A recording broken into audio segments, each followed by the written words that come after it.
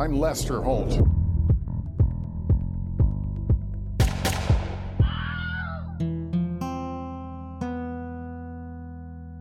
All right, well, let's get cracking here. I've got a KMDB description for you that I'm just going to think of on the fly.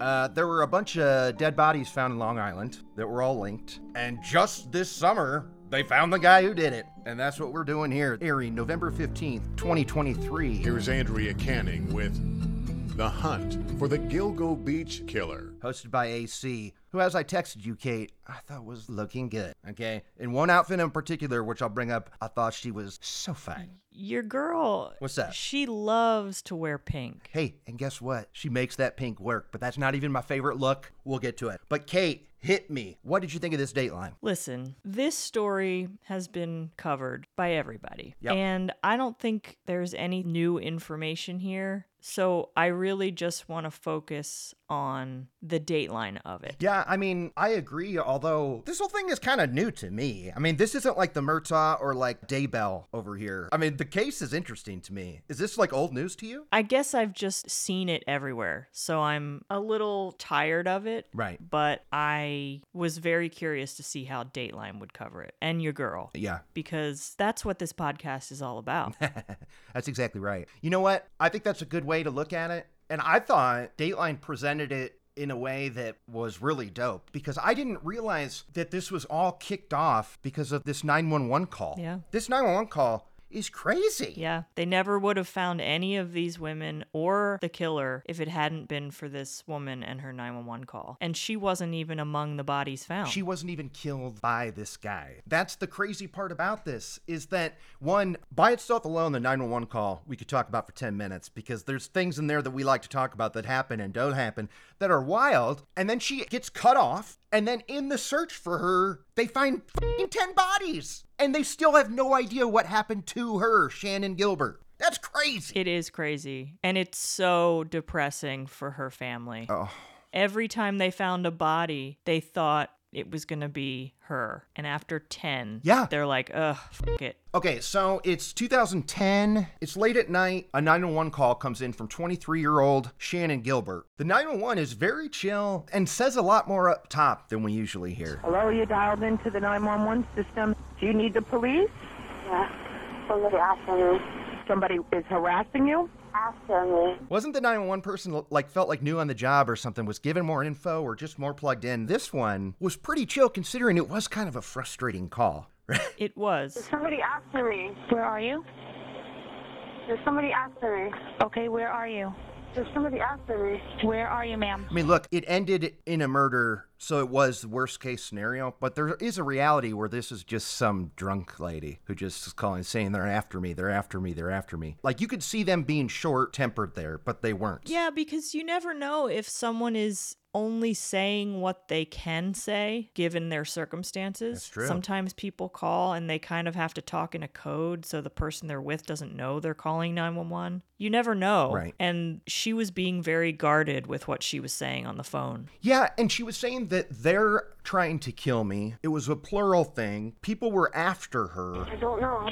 These people are plotting to kill me. It was so weird. Okay, so Joe Brewer is the name of the John that she was visiting. She's driven there by her driver, and a few hours later is when Joe Brewer comes out and says, hey, she won't leave. So now, even though Joe Brewer says that there were no drugs involved, obviously there was partying that happened in those few hours that made her this way. Because she comes running out of there. You hear on the 911 call, you hear everybody going, hey, what's up? Nobody's after you. What's wrong?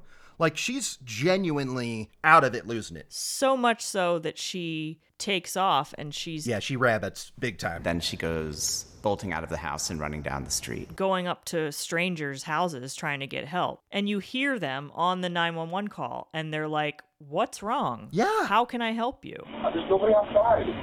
You're okay, right? It also sounded to me like it could have possibly been some kind of mental break. I mean, you got to consider it, right? She's knocking on random people's doors. She knocks on this guy, Gus Coletti. I didn't like his tone a little bit. He was like, what are you doing? Don't get yourself in trouble. I wasn't much for Gus. Don't get yourself hurt. Where are you going? But he was on the news the next day having regrets about not saving her, which I would say, good dude, I hope you sit with that for a little bit. It bothers me that possibly I could have saved that girl. Because I'm curious about what you didn't do. I'm curious about what Joe Brewer didn't do. do? I'm curious about what this driver didn't do. If I'm driving an escort to a job and she takes off from the car, I'm failing at my job right then and there. Like, how did he clock out for the night when he didn't have the escort with him anymore? I don't get it. That's a great question. A lot of people failed her because we don't know what happened. And one theory was that she maybe just walked into the ocean. Yeah. And I don't understand how the call ended so abruptly with her screaming, but I do think it's what the cops suspect, that she tripped, probably fell face first in the muck of the swamp area or whatever that stuff was, and drowned. This was a sad accident. But then where is she? Well, they found her, like in the same region. They found her bones like a year later. This whole stretch of road, this Gilgo Beach, is pretty scary. And even the author that they feature talks about how it's smart because it's a long stretch of road. If a car's coming, you can see him coming from miles away. Creepy. Yeah, and also smart. To me, it's crazy that this stretch of road right along the ocean hasn't even been developed. It's got to be the ground, right? Like, I mean, if it's like the soil or whatever is too marshy, I mean, that's why like wetlands are wetlands, right? I guess. Like, you can't do stuff with them construction-wise. But they can put a road on it. Yeah, that's a good point. Okay, so Shannon Gilbert's family is worried about her, and they go to the cops, and cops are like, guess what? We're going to be the cliche cops you know and love from all these stories. We're going to tell you to go home because we don't give a shit about her because she's a sex worker. Right, Kate? Terrible. Night sergeants yelled at us and told us to get out. And why are you over here? Why are you here? She's a grown woman. She's a hoe. She could do what she wants. And that's why, guess what? This is an all-starless episode. I'm going to say it right now. There's people that finally decided to do their jobs and caught somebody that should have been caught 12 years ago. 0 all-stars in this episode. 0. The victims are the all-stars. Yeah, I mean, Shannon Gilbert's an all-star. Because, like, this horrible accident that she gets into, we discover all these bodies, right? I mean, we gotta give it to her. Posthumous, all-star award. Shannon Gilbert spells it A-N. A-N? Which reminds me of Shanann from, you know, Chris Watts and whatnot. From what? Remember Chris Watts, the guy who killed his wife and the 2 kids because he lost weight and put the kids in, like, the tank? In the tank? Yeah. But his wife was named Shanann. Hey, Santa, where's your phone? In the garage. I wanted it. They're trying to get interest in this missing girl, but nobody cares. 6 months are going by. They're looking. There was one cop in particular, him and his dog. They even said his name, and I wrote it down. Let's give that cute dog a little shout out here. John Malia and Blue. Dog's name was Blue. Okay, they're out there searching for 6 months looking for a body. One officer, John Malia, took his search dog Blue out regularly to look for Shannon. Now, before we talk about what they found, can I just say that I love what being a dog owner has done to me to change me at the core of my being. I've had Mrs. C for 2 years now, 2.5 years. Now, whenever I see any dog and I'm like, ooh, Blue, what's Blue's history? Right? Like, what's Blue's favorite treat? Like, I just want to know the history of all the pups. Dogs open your heart. They do. And Blue out the window, I'm like, Blue's going to find them bodies, okay? Blue is on it. Blue is on the case. Blue's the all-star. Yeah, you know what? Hey, you're right, okay? I'm not going to remove the posthumous all-star from Shannon. You're right, there is an all-star in this app, and that all-star's name is Blue, okay? You're my boy, Blue! Because John Malia and Blue, they're out there searching. They find remains. Then one morning, Blue got a hit. And it's at this point where they make the mistake of calling the Gilbert family and saying, hey, we're 99% sure that we found the remains of Shannon. Because in their mind, they're going, we found a dead body where she disappeared. It's gotta be her. And they're like, well, she's got a metal plate put in her mouth. So if the remains have a metal plate, we'll know it's her. And you know what? No metal plate. No. And that metal plate story was a bummer for another day, I bet. It was. And I think AC knew it. She was sad to hear that. My sister was in a domestic dispute, so she actually had a metal plate in her jaw. Because a domestic dispute. So that means she was abused. Yes. Like probably some shithead boyfriend broke her jaw. Yep. Ugh, that's a bummer. Sergeant Malia and Blue headed back to the crime scene. So yeah, dog keeps looking. Finds another set of remains. So now we've got 2 dead bodies. Blue keeps going. They find a 3rd set of remains. And I'm not done because old Blue keeps going and finds a 4th set of remains, giving us the Gilgo 4. This was a wild day for Blue, huh? It was. And someone said that in the episode, too. They were like, this was a big day. You know, it was an absolutely, truly shocking day. Forget the humans. I just think, like, in the sense of Blue and his accomplishments, this has got to go down in the history of cadaver dogs. Like, this guy deserves to be on the Mount Rushmore of cadaver dogs. He found 4 in one day. That's pretty good. I hope he got lots of treats. I bet he did. Hey, don't you always see the photos of, like, the police dogs when they get their photo taken? You see that online? It's cute. So cute. Okay. All right. Where's my butt? Where's she at? She's over there sleeping. Not all cops are bad. Yeah. You're right. We found some good ones. So they find these 4 bodies, but they keep looking. In total, they find 10 bodies in this stretch of this road. I mean, that's crazy. It's nuts. When has that ever happened? It's a great question. I can't think of like there's the Killing Fields thing where there were 3 bodies. This is 10. Yeah. And all within a couple feet of each other. Yes. And I will say this. I don't think the guy, because here's the breakdown. 10 bodies, 1 guy, 8 women, 1 toddler female. Now, I watched the 48 hours on this. Only gave me a few good little tidbits. The biggest one being the DNA linked that toddler to one of the female victims. Right. Probably a witness. Yeah. But the guy, I don't think he did the guy. I think this is just, I mean, it's not like he's the smartest man in the world. I think if you're a killer and you drive by this spot, you're probably going, oh, I could probably throw some bodies in and walk away unscathed. If the guy was a witness to him killing one of the escorts, he has to take out the guy too. Okay, I can see that. I definitely do not think that he did Shannon Gilbert because, like, he lived in Massapequa Park, which is around that area, but it's not, like, right there at that stretch. And the only reason why I keep saying this is because the family, I mean, they even hired a lawyer that we got to talk about. But, like, this family is adamant that they think that Shannon was a victim of the Gilgo Beach killer. And I think there's proof that it was not true. No. The 911 call just does not sound like it had anything to do with him. I mean, she was there seeing a different John, and there were at least 3 people who had eyes on her. It had nothing to do with him. So there's a lot of national interest on this once the 4 bodies come up. And they make a big point of this in the episode because this happens all the time, that, like, people didn't care about them because they were sex workers. Mm-hmm. If her profile were slightly different, then maybe it would be in national news, but it just wasn't. Of course it would. Yeah. And the only reason why it started to matter is because they found so many of them in one area. But as our listeners know, Kurt, we here at I'm Lester Holt do care about sex workers. Oh, absolutely. And actually, it made me think of, look, the last season of The Wire is widely regarded as being the least best. Can we agree on that? I think so. I love it. I say least best because I actually love it. And the idea that in order to make people give a shit about the death of homeless people was to make their deaths the victim of a serial killer, then all of a sudden it was newsworthy. And then the city had to do something about it, right? That is so true that that's what it takes to get action. Now, I don't know about you, Kate, but I struggle myself with the enjoyment I get out of true crime. Like, you know, the debate of am I a monster or not? Like, is this okay? Whatever. And I read a great book recommended me by a friend of the show, Star, called Popular Crime, Reflections on the Celebration of Violence by Bill James, and it rules. He talks about how true crime fans are necessary because it brings attention to cases that otherwise would not be given to them because the cops don't give a fuck about any of the cases, honestly. Let's be real. Like, they only care about cases that affect them directly. So the only way to make them care about the death of sex workers is if there's a community of people that are asking questions about, like, hey, why are there 4 dead sex workers here? Nobody's doing anything about it. Yeah, if it makes them look bad, then all of a sudden they have to care. Yeah, which is why I think that we are a necessary evil, I suppose. To those that think that true crime fans are grossos, I would say, well,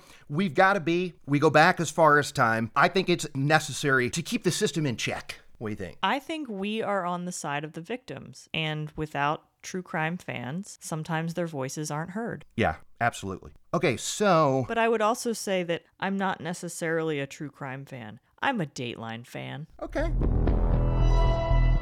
So Dateline focuses on those first 4 bodies, and we learn a little bit more about them. Melissa Bartholomew, Megan Waterman, Amber Costello, and Maureen Brainerd Barnes. Between the friends and the family and the coworkers, oh, what a colorful rainbow of Long Island people and characters. Am I right or am I right? Did you get the sense that AC was having a really hard time getting these people to say full sentences? Yes, absolutely, Kate. I couldn't agree more. She was struggling. It was like pulling teeth, trying to get them to give her more than one-word answers. But they were all unique in their own way. They all had very distinct voices or looks. Or I never see you again on this block. Oh my gosh. I said, whichever way you want to do it. At that point, I was so heated. I was intrigued by all of them. I kind of wanted to know more about every single one of them, I feel. And I have fun nicknames for them all, like Eyebrows and, of course, Herp Lip. But oh, that Herp Lip. Poor thing. Yeah, and that was a sister of a victim.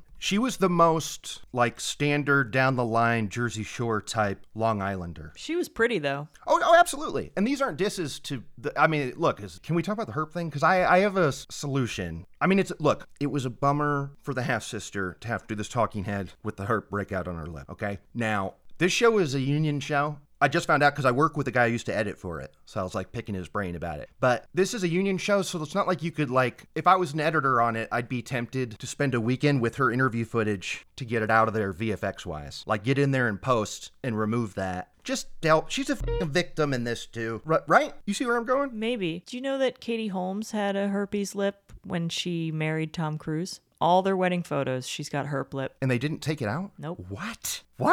Mm-hmm. Are you serious? Goog it. Wow. She was right. Like, those lip breakups are a real bummer. And I was with somebody who had one at one point, and I took what is probably one of my favorite photos of all time on film of her on a pier. It's a awesome photo, but it would be unusable had I not scanned it, got into Photoshop, and removed that herp bump.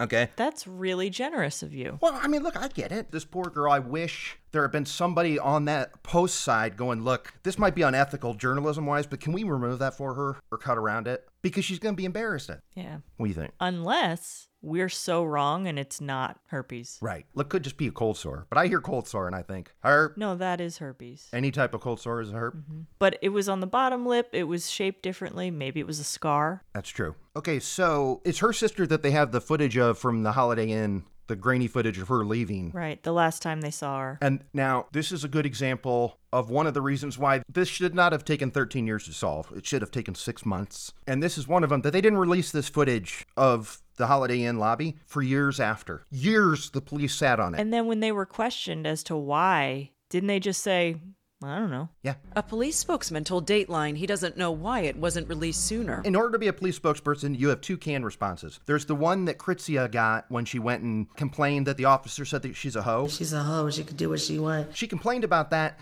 and when Dateline reached out to them, their response is, ooh, yeah, we can't comment on it because we don't know the officer involved or the date it happened. So, we'd love to help you, but our hands are tied. That's response number one. Hey, without the deets, we can't troubleshoot this for you. Sorry. Number two is the one I hate the most because it's a blanket statement that they can use forever and always, and that's, we can't comment on an open investigation. That's it.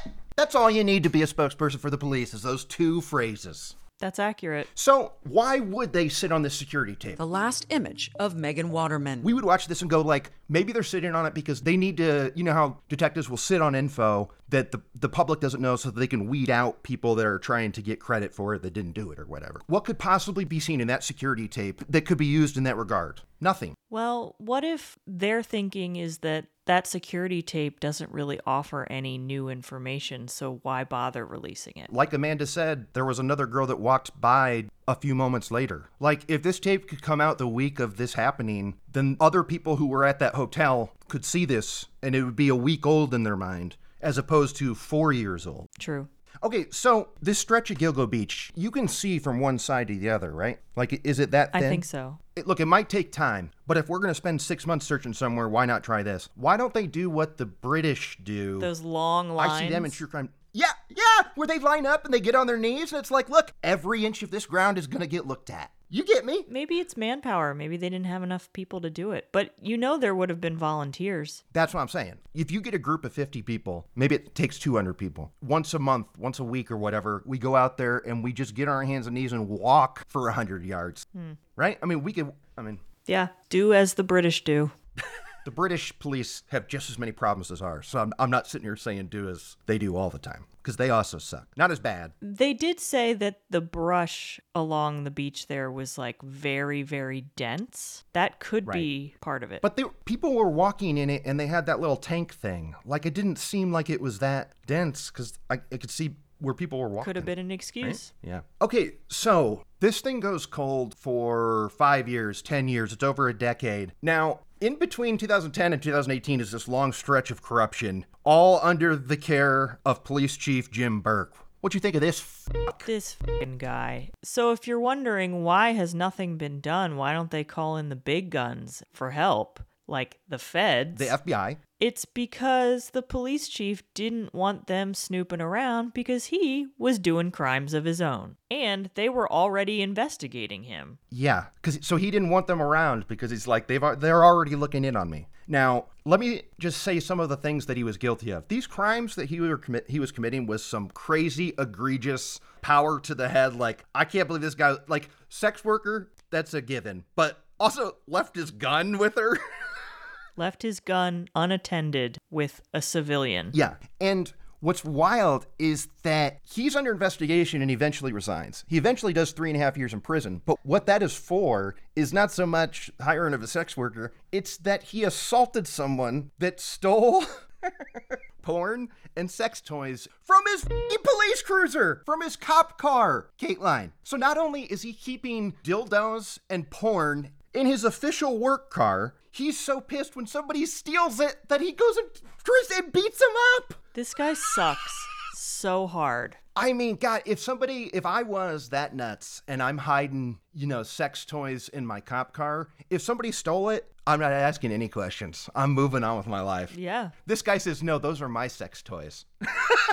This time by the feds for assaulting a man he accused of stealing pornography and sex toys from his department vehicle in 2012. I mean, this guy is a special kind of monster. What a clown. Yeah. I mean, honestly, it sucks he only got 3.5 years because he is the reason why for 8 years nothing was done with this case. Yes. But the good news is he can never be a cop again. Yeah. I hope so. I mean, he was released from prison in 2019. Okay, so in 2018, he's finally out of there. They bring in Geraldine Hart, who I thought she was pretty cool. Like, she's the one who brings attention back to this case, who releases the info about the belt. A black leather belt embossed with the letters HM or WH was recovered. And gets people interested again. But she leaves herself in 2021. And that's when Rodney Harrison steps into the role. And this is the guy who eventually cracks the case and gets credit for this. Even though it should be on blue. Yeah, absolutely. But so this guy in 2021, he teams up with the assistant DA, a guy who was one of two people that I wanted to go like, can you even see AC across from you? Because your eyes are so shut while you're talking, right? There were a few of them where I'm like, these guys are, what's going on, guys? Wake up. I thought it was wild. So these two team up in 2021. And then the way they finally crack this is by going back to existing evidence, existing statements, and just looking at it again. Right. So this is why I'm pissed. It's the bare minimum. Yeah. So when they're looking at the evidence, they realize that a friend of one of the Gilgo 4 made a statement to police that, hey, the day that she disappeared, she was on the phone all day with a John, who we saw later, who was ogreish, sick burn to him. Ogreish, and also drove a first-generation Chevy Avalanche. Also a sick burn, if you know what that car looks like. Absolutely. They described the driver as ogreish-looking, extremely tall with glasses. And I gotta say this. Let's give a little bit of this all-star juice to this friend who was clearly a car guy. And I say guy because he was interviewed on 48 Hours, so I know it was a guy. But clearly it was someone who knows cars because of the first-generation descriptor. One, to know it's a Chevy Avalanche, right? Because you see pictures of it, it's a truck. It looks like a truck to me. No, it's an Avalanche. Looks like a truck. The Avalanche has those weird crossbars across the bed. Yeah, but does everybody know that? Don't you agree somebody could look at that and go, it was a truck? Yeah, and then you'd be looking for a completely wrong car. Exactly. So this is what I'm saying, that thank God this person was a car guy, because he specifically said the Avalanche part, but I'm even blown away by the first generation of it all. Because, okay, does he know what a second generation Avalanche looks like? I don't f***ing know. Do you? Honestly, this is my dream. My dream is to be able to pull a Marissa Tomei and know the specifics about a car that helps catch somebody. The My Cousin Vinny. Yep, absolutely. It is a trick question. Why is it a trick question? Watch this. Because Chevy didn't make a 327 in 55. The 327 didn't come out till 62. And it wasn't offered in the Bel Air with the 4-barrel carb till 64. However, in 1964, the correct ignition timing would be 4 degrees before top dead center.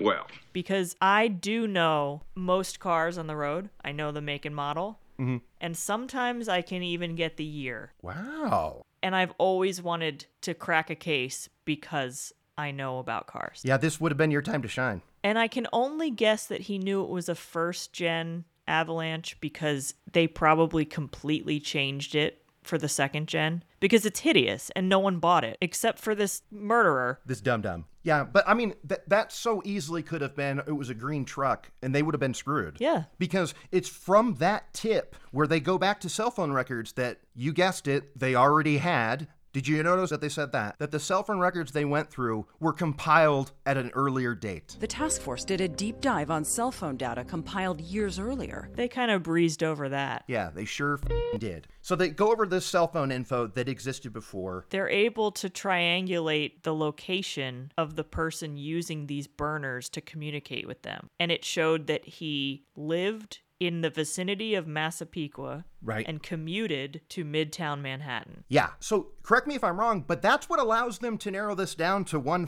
guy is because they had that first-gen Avalanche info. Yeah. Who in Massapequa has a first-gen green Chevy Avalanche registered in their name? Yeah. They look it up. It's him. They pull up his picture. That dude looks like Shrek. We got him.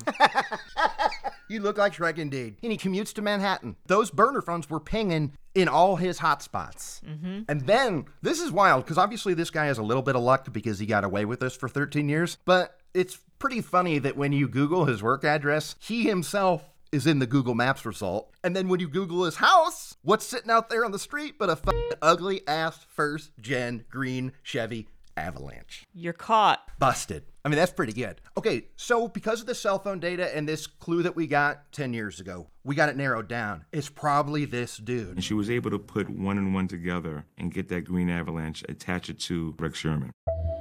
Rex Sherman, a name they'd never come across before. So they got to stake him out because on the bodies of the victims, they found 5 question hairs. Hair belonging to people that they didn't know it was a victim, the suspect, or whatever.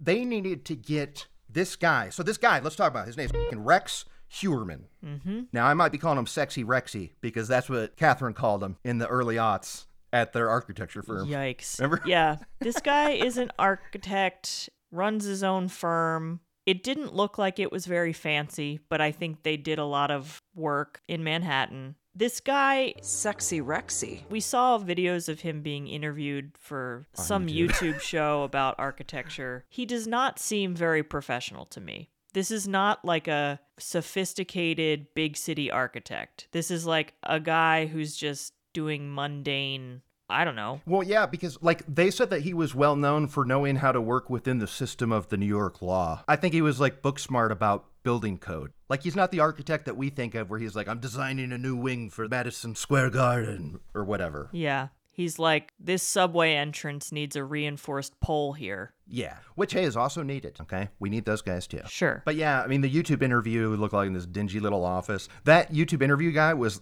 on 48 Hours. I got to give Dateline a shout-out for playing that whole chunk from that interview. If you were a tool, what would it be? A cabinet maker's hammer. It is persuasive enough when I need to persuade something. Not someone. Something.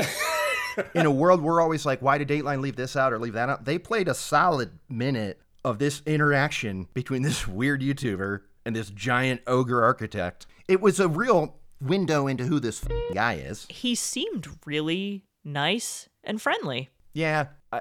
When I saw it, I already knew he was the killer. So my arms were already crossed. But I didn't like the way he was answering the questions, Kate. I didn't like it. Rex Sherman, I'm an architect. I'm an architectural consultant. I'm a troubleshooter. Born and raised on Long Island. Okay.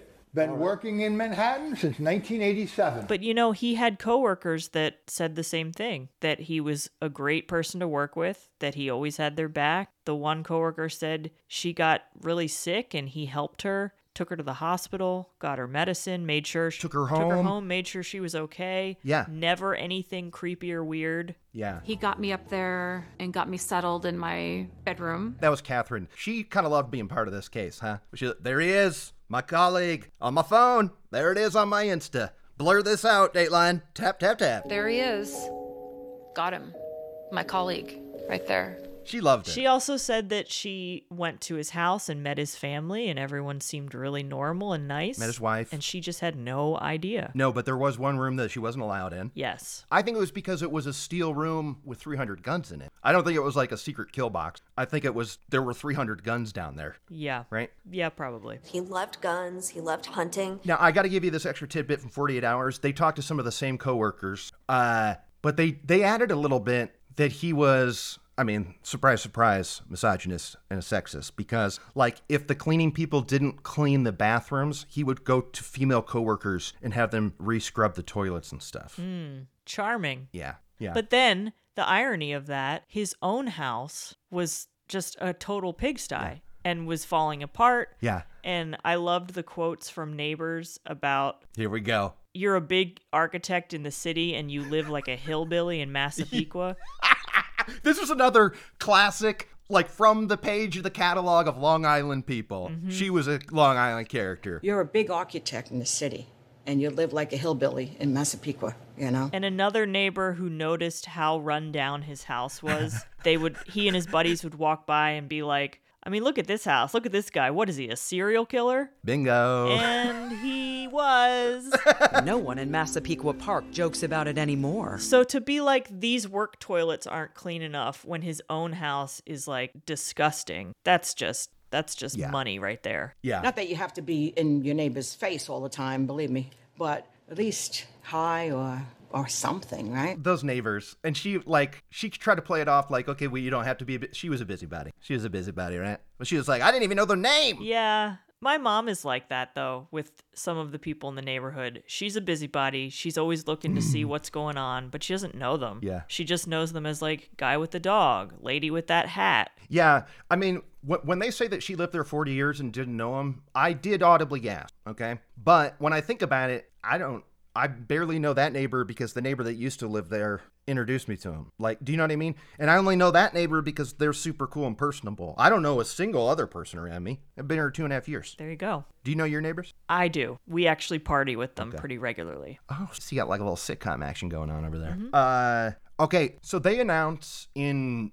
July of 2023, this police commissioner announces. He walks up there. He knows he's sitting on a grand slam too, right? He walks up to that mic and goes, today was a good day. Good afternoon. Today is a good day. Was he quoting Ice Cube there? Maybe.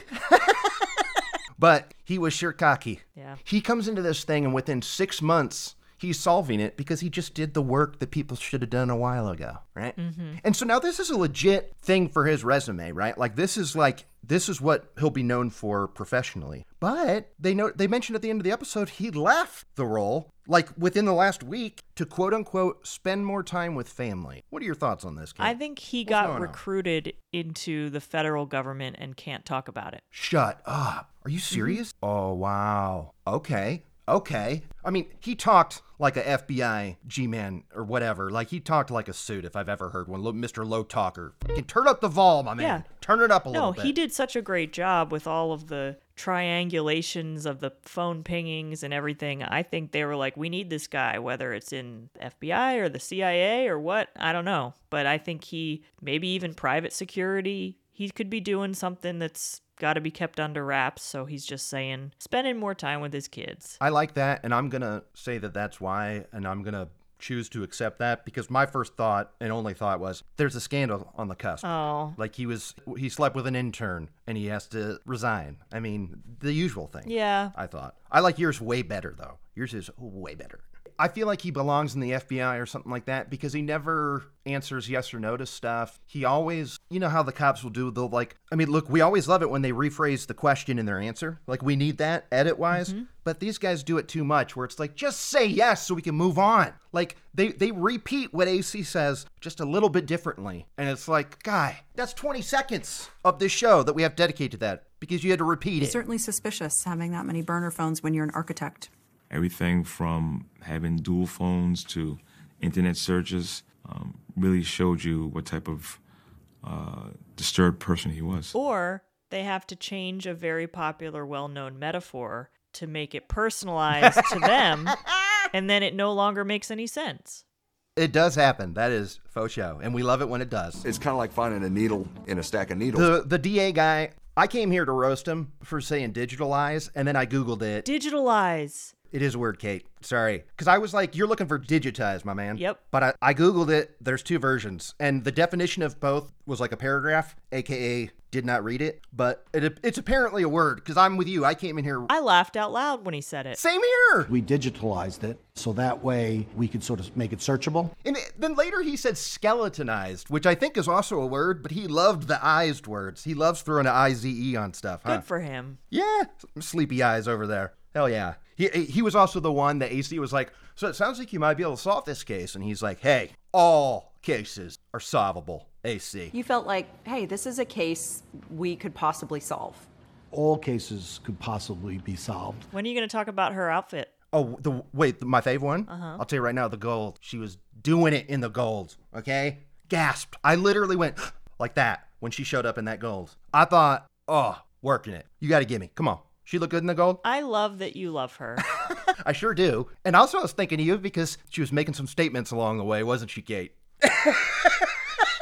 She had a little bit of that turquoise jewelry going on at one point. Yep, earrings and necklace. Uh-huh. Yep, just statement all the way. I loved it. It was cool she was talking about how she was out there originally in 2010. Right. I covered this story back when the bodies were found. I was out here, and I remember what a frightening time it was for people. That was interesting. And it reminded me that what I always forget about it, that she's the person who was interviewing Charlie Sheen when he said all his tiger blood shit. Was she? Yeah. He's talking to Andrea Canning. Not wild. Well, that's something for her resume. Sure is. Have you had any celebrities reach out to you to try and help you? Yeah, like radical people like Sean Penn and Mel Gibson and Colin Farrell and just radical people. But anyway, I love her to death. I thought she was great here. And one of the friends, Kritzia, it wasn't exclusive. They had exclusive because she had never talked on cam before. Dateline did let us know that, but they were chill about it. Her best friend, Kritzia Lugo, is telling her story on camera for the first time. 48 hours, okay? Would not shut up. I'm telling you, they said exclusive probably 10 times. Over the years, we've secured exclusive interviews with the family and friends of the Gilgo 4. Look, I guess they gotta brag, but they're bad at it. It's very tacky. They're bad at it. Yes, you tacky. To quote Kateline, you tacky. Did I say that? I love it. You sure did. Dateline, y'all are tacky. Oh, yeah. This, I gotta say, the one thing 48 Hours has on Dateline, their theme song is a banger. Da-dum, da-dum. It's just like violin. You know what I'm talking about? I'm gonna play it. I'm gonna play it right now.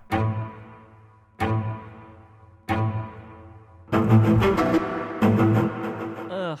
What? Come on. That doesn't get you going? You don't like the Dateline moan better? Well, I do, because I imagine that's AC in the booth, holding the cans to her ears, singing, really feeling it with her eyes closed. I do love the Dateline one. You're right. Okay, fine. Look, they're both good, all right?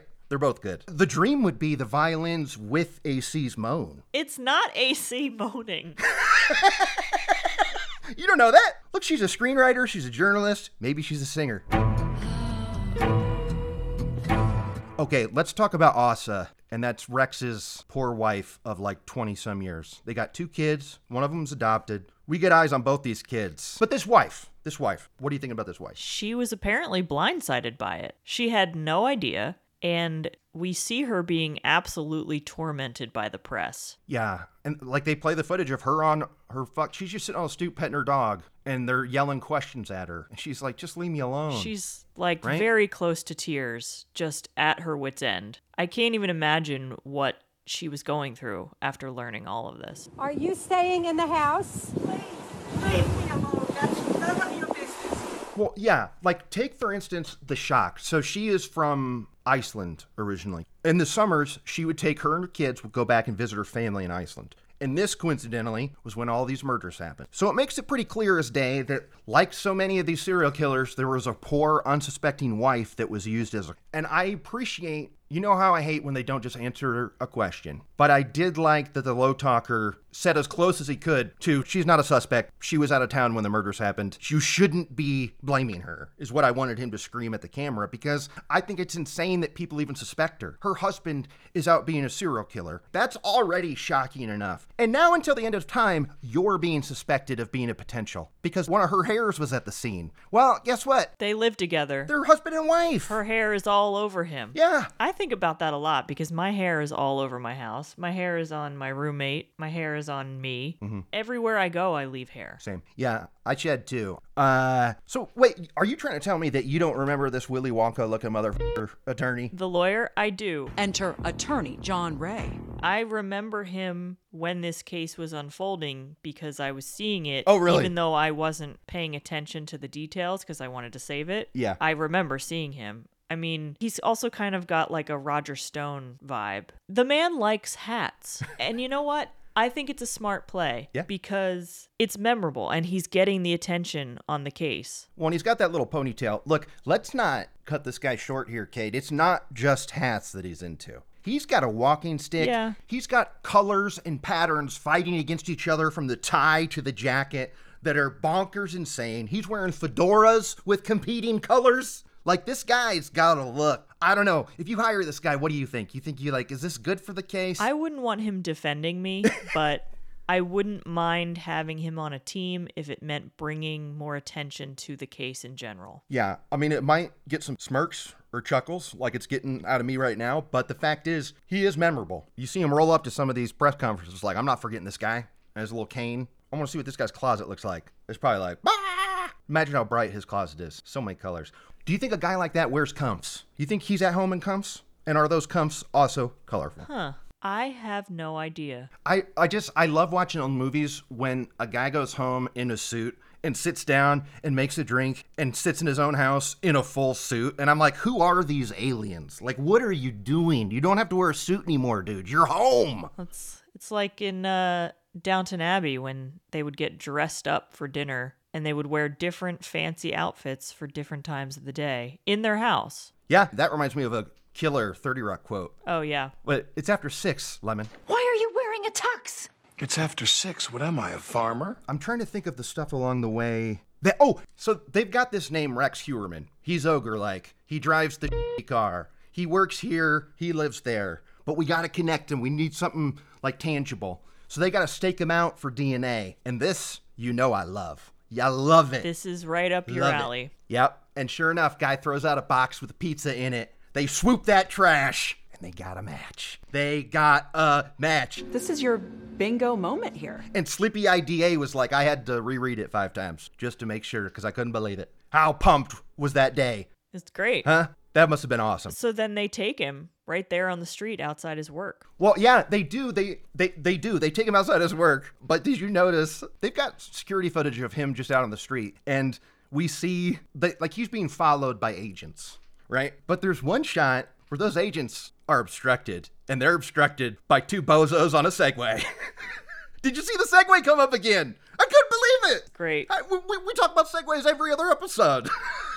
They're a staple in American transportation. I guess, because there were 2 of them and they couldn't get around him. It was literally dudes in black and white suits, sunglasses, and 2 bozos just Segwaying. Excuse me, sir. Oh my God, I loved it. All right, so yeah, his trial's coming up. He thinks he's innocent. He's going to be f***ing guilty, because we know it. Am I missing anything? No. I did like Catherine, the one who was pumped about seeing him on the phone. Uh-huh. They showed some pictures of her. Boy, she was an early aughts hottie. Like the lead in Kissing a Fool. Oh, totally. She was a babe for sure. I saw her in pics. I was like, boy, I'd had a mad crush on her if I was in that architecture office. She was still hot. Oh, absolutely. Absolutely. But she had a hotness that took me back to a specific time and place, and that was the early aughts. We have such a fondness for that era. We do. It's the last time I felt relevant. Yeah. All right. Well, I think that brings us to our list. I mean, this is a big episode. It's a big case. And as the author said, Kate, it's a serial killer of a generation. They say that a few times. Biggest serial killer case to happen in New York in a generation. So are they referring to, is Joel Rifkin the previous one from New York? Because they're saying the biggest one in New York in a generation. So I assume they're talking about Joel Rifkin. Maybe. I'm trying to think who else it would be. I forget where Israel Keyes lived. I don't know. All these guys fucking. Anyway, what's up? You got a list? Kate's unnamed list. The only thing I have, surprisingly, nothing really hit except a lot of people cried. Everybody cried. Yeah. But nobody apologized for crying. But one woman was close. She technically apologized for swearing, but not for crying. Oh, yeah. I loved her. She was great. And I think about that every day. Sorry for swearing. I loved her. She was great. So I don't know if I should count it. Yeah. Look, I thought of you during those times because there were a few where it's like, look, this person's crying and they're talking, but I'm not Just getting say it. I'm not getting it though. Yeah. Nobody said sorry. It's really sad. Like, oh my God, I don't want to cry. I think you can count that though. Okay. And that also brings up a good point that last lady who also had sleepy eyes, who was also in 48 Hours, and I think it was the makeup and Dateline that made it look like her eyes were shut. But she had a vibe too that I loved. She was wild. You know what I'm talking about? The one who was like, and I have a thing for serial killers or whatever. Like, she went on a date with Rex 8 years prior to be like a regular John for her. And they talked about true crime. I'm a big serial killer buff, actually. So when you brought up true crime, I was like, Actually, yes. Yeah, I was like, this is something I could talk about for hours. And specifically, Gilgo Beach. And then as soon as he started giving specifics about it, she got the ick. Yeah. Yeah, she got that bug that said, get the out of here. And she did, and he was pissed. He was livid, they said. Oh, yeah. Because she was supposed to go back with him. But good on her. Good on her. I always say I'm interested in true crime. I don't, when you say you're interested in serial killers, it kind of makes it sound like you're a fanboy for serial killers. Right. I'm not writing letters to people. But, I mean, I like this lady, though. I liked her a lot. I just loved all the Long Island ladies. I just wanted to hear them talk more. They all had something where I was like, I want to know more about you. What's up? I wish we could do the accent. Right? But I can't touch it. I'm not good at it. Give it a shot, though, Kate. Just try it real quick. It's going to come off like I'm trying to be Tony Soprano. Just go ahead. Just give us a little taste. Give me a sentence to say. Okay. Say, Long Island. That was good. You got to say the G. Kurt's Kick-Ass List. Kick-Ass List.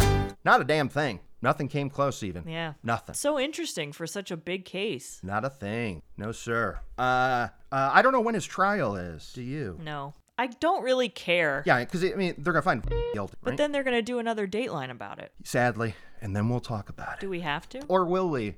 Because as teased before, we're skipping Murtaughs. We're skipping them. Murtaugh, whatever. We're skipping that app. Before that skip happens next week, we are watching the Thursday Shorty, Part of the Plan. Boom. Well, I'm Kurt Money. I'm Kateline. I'm Lester Holt. For all of us, I'm Lester Holt. Good night. You're my boy, Blue!